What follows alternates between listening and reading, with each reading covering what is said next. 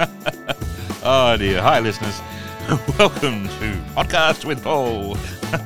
We've got interesting insights guaranteed, and it's time to increase your emotional intelligence. Are we up for increasing our emotional intelligence, listeners? Let's have lots of joy and fun and excitement for sure. Hey, I've got some really special guests along the way. Interesting people, really challenging ideas and challenging conversations. It's going to be amazing. You can learn more about what to do, why to do what to do, and what to do about it all. It's so much fun becoming self-aware, motivated, alive, learning new ways to see the world. Hey everybody, welcome to Podcast with Paul.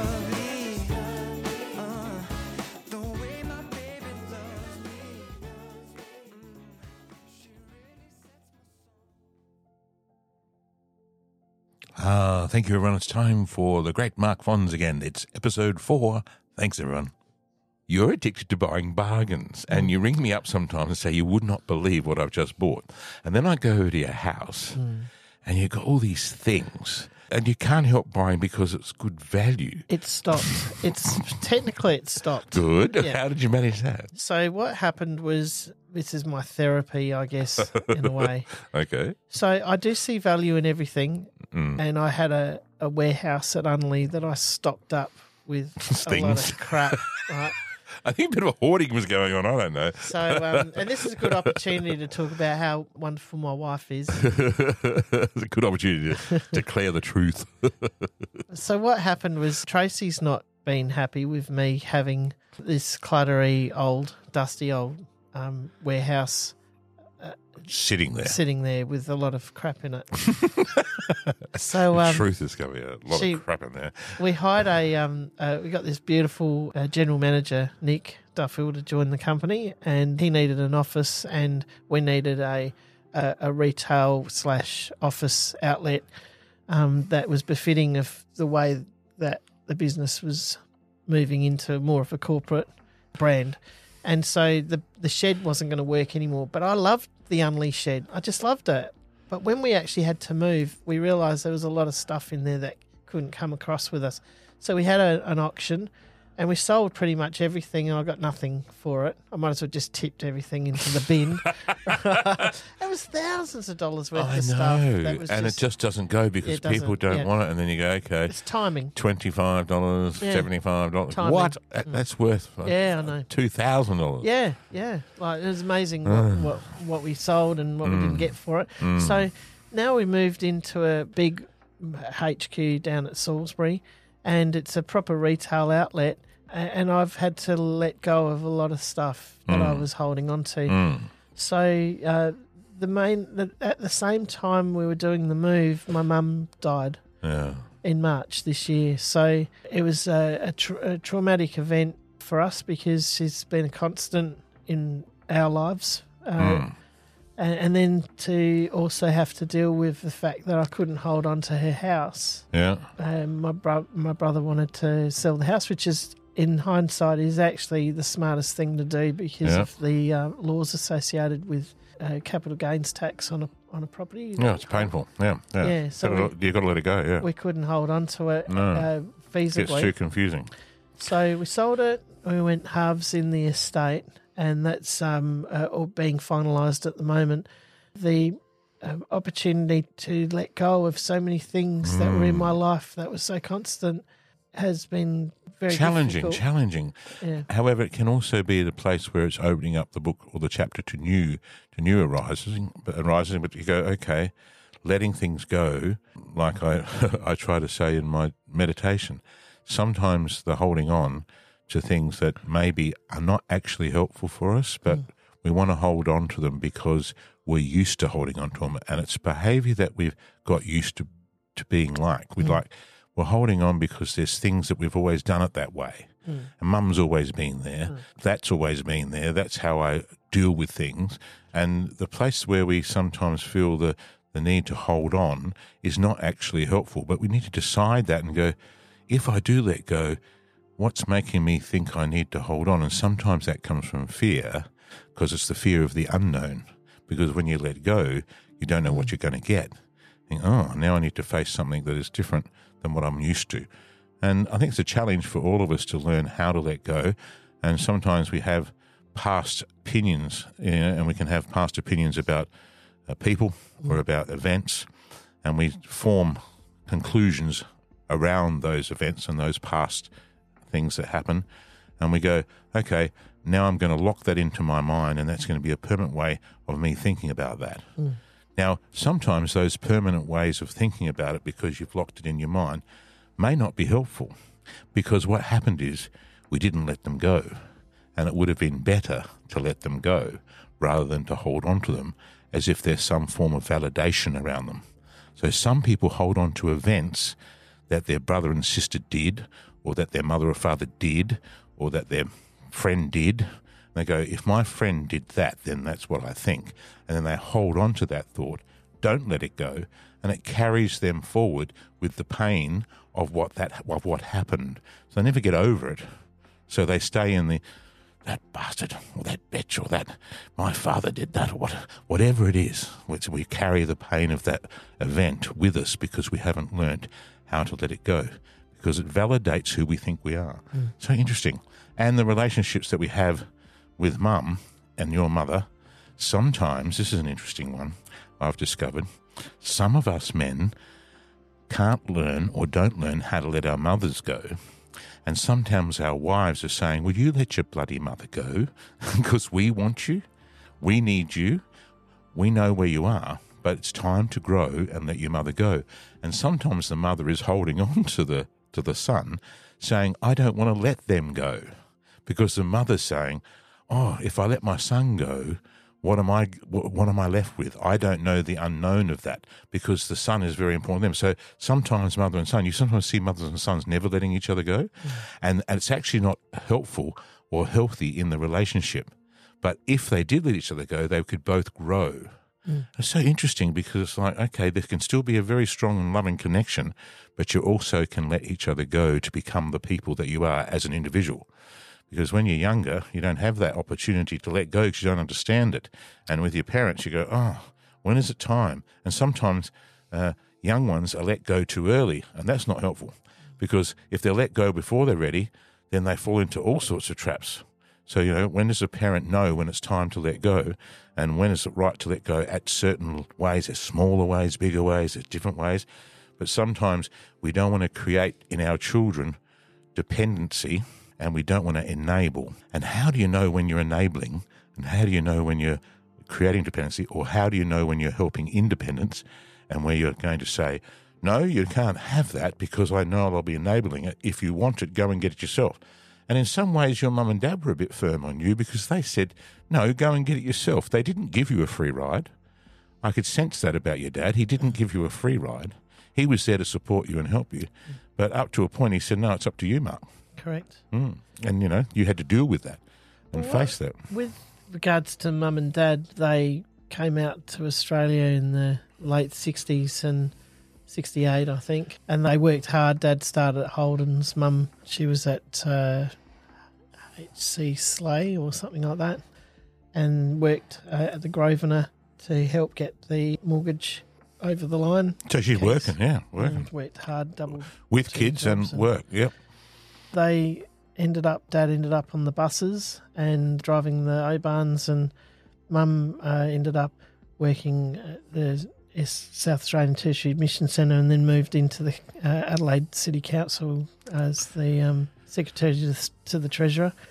And then they worked real hard, put us through private school. Yeah, you went to the right schools. And, they supported you through that. Set us up for uni, and in the end, both me and Chris ended up going straight into the Defence Force. We joined the Royal Australian Navy, and then when we got out, we both got good jobs, and I was managing hotels, and Chris got into lots of good stuff as well. Ended up with his own business, driving a linen truck, quite a lucrative business that was. As for me, I ended up running a babysitting agency that turned into a cleaning company, and was working in hotels where I met my future bride, Tracy, and at Mawson Lakes Hotel. She was The Mawson Lakes Hotel. She was the That's a breakfast story chef. to tell about the Mawson Lakes Hotel. She was the breakfast chef and I was the night manager. The breakfast chef, night manager caught up. Well, you know what she loved about me? I don't know. What's that? I'd have to, when I was awake, because sometimes I fell asleep, and she's banging on every door trying to get into the hotel. But she reckons that I was the only night manager that greeted her with happiness and was fun to be around. Isn't that exactly who you are, Mark? I think you're right. She probably noticed your energy, and your energy was that of having a laugh first and not in the place of complaint, but in the place of joy, and the joy of being alive and the joy of being working. You know why? Why? Even though it was 5 or 6 in the morning when I'd see her and open up, I knew that it was only a couple more hours before I could start drinking beer. And she'd still be working. So Well, you got to have a good reason. I ended up leaving Mawson Lakes Hotel and going full-time into the cleaning business. And as far as Tracy was concerned, I was a very happily married man because I gave the impression that I was in a very happy, healthy marriage and at the time, and nobody knew any different to the reality. And to some, probably for some of the time, that was the case. So, it's so interesting. But the thought of the marriage was different to Isn't the reality of marriage. Isn't it interesting that is the case? Often it's what we think we want it to be, and we're trying hard for it to be that way. And it's a bit of a mystery to us, but we actually are in the bubble of we'll hope that it's okay, and it's what we want, so we try and hang in there as long as we can. And the truth of it is sometimes comes to fruition that maybe there was reasons why we're not in a healthy situation and the relationship is time to move on. And it's an interesting concept, even moving on and thinking that that's what you need to do. The one thing that I think that you found... Because I hate creating problems and not fixing them. And not dealing with it. Yeah, dealing with it. I need to just... That's who you are. But one thing I noticed about... I knew Tracy for... By the way, I had Tracy to help me. No, of course. But I saw Tracy and you together, and I saw how you had worked together and how... But one thing that was noticeable, and I think this is one of those important factors why relationships can work, is because you were friends first. Yeah. And the friendship that I saw and the interaction between the two of you was you were, in many ways, digging each other and having fun with each other and making comments that were digs of fun rather than digs of seriousness. And then you would point out each other's silliness in front of me. And I think that's so cute because the friendship was obvious because you would laugh at each other. And in the laughing of each other and the friendship that you occur with, it's not serious. It's more about the growth that comes from helping each other, understanding each other, forgiving each other, but also acknowledging each other's strengths. And I saw that was a sense of community around what your both goals were. And your both goals were principally to look after your families and to try and survive and get something done where you make a difference at some level. On that note, I wasn't looking to go from one long-term relationship into a new long-term relationship. No, you weren't. No, I agree. What happened was it was just logical. It was organic, and the friendship was there. It was just, and I saw you surrender to that because there was a moment when I knew you didn't have to surrender to it, and you didn't go. And you go, just a minute, this woman is my friend. And then the day you got married, I could sense your pride in your accepting yourself in the relationship rather than accepting her to you. You accepted yourself to her, which is an entirely different way of looking at it because she's a strong woman. She's going to go off and do what she is. She's going to attract whatever she is going to be. But in a way that you then allowed yourself to give up what you thought you were and in your own level of self-importance and go, actually, I love this woman because she's actually a beautiful person. When you say yes to one thing, you say no to everything else, right? Yep. So whenever you say yes, just make sure you're saying yes to the right things. Exactly. What was the truth about your wedding was I was a marriage celebrant, married 20 people. You can always feel a sense of authenticity around whether the relationship is sustainable. And you get the sense, you go, oh, yeah, these people are still working, or these people have got somewhere, and Yes. how far have they got and all that. But Or someone, they don't look right. What are they doing? What are they doing? What the fuck are they doing here? We shouldn't be thinking that.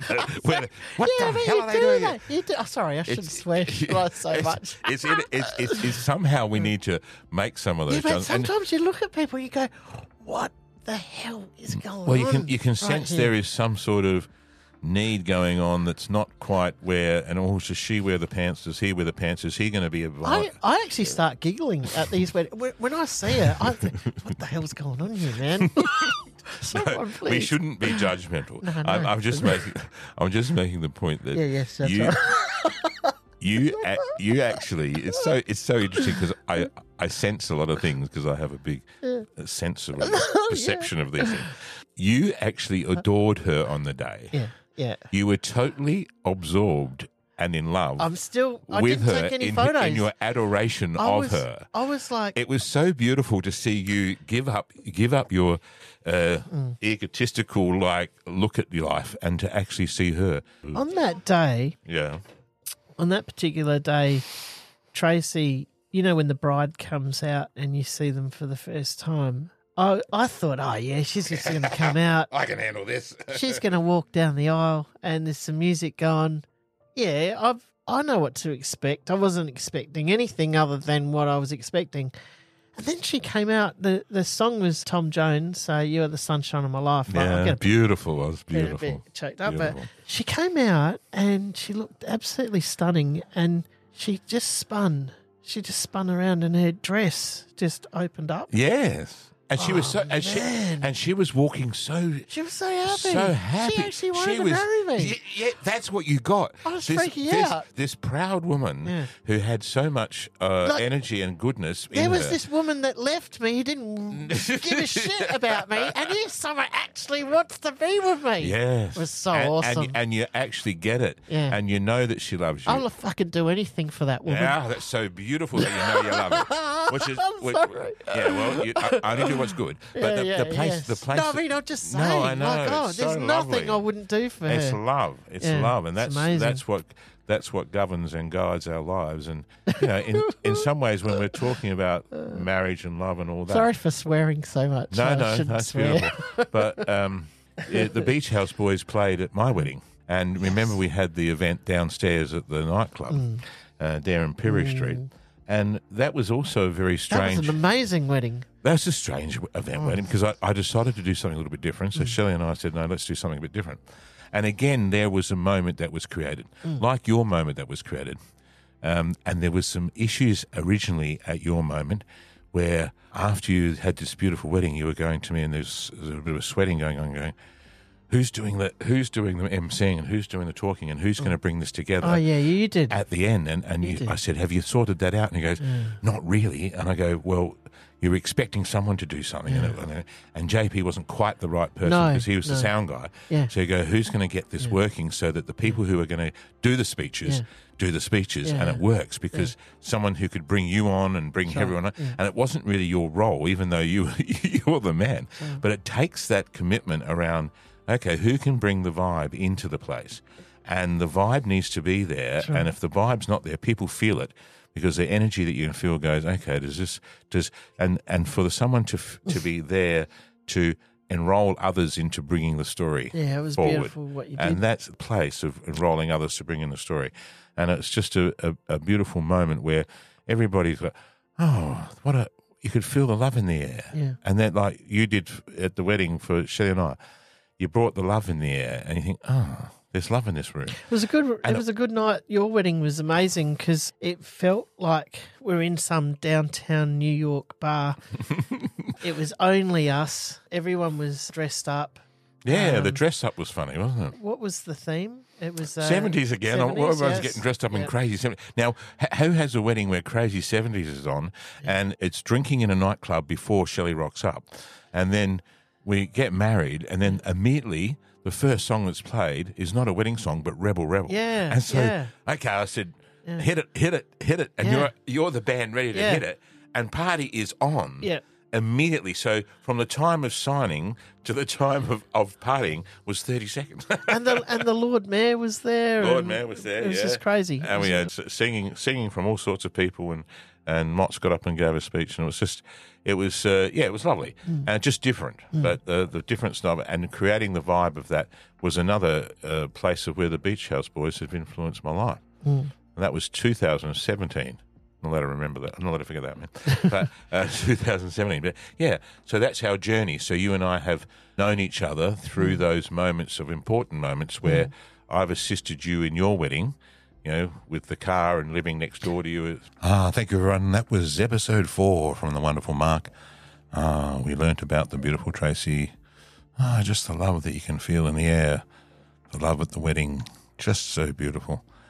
He speaks so highly of Tracy. It's just a true way of understanding what true love is. You could really feel it in the air that day. Lovely to hear from Mark on episode 4. Now we're so much looking for episode 5. Looking forward. Thank you, everyone.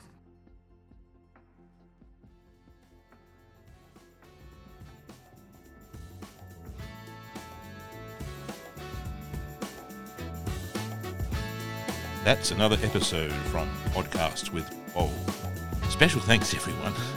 Remember to keep an eye out for our next exciting episode with more fun special guests.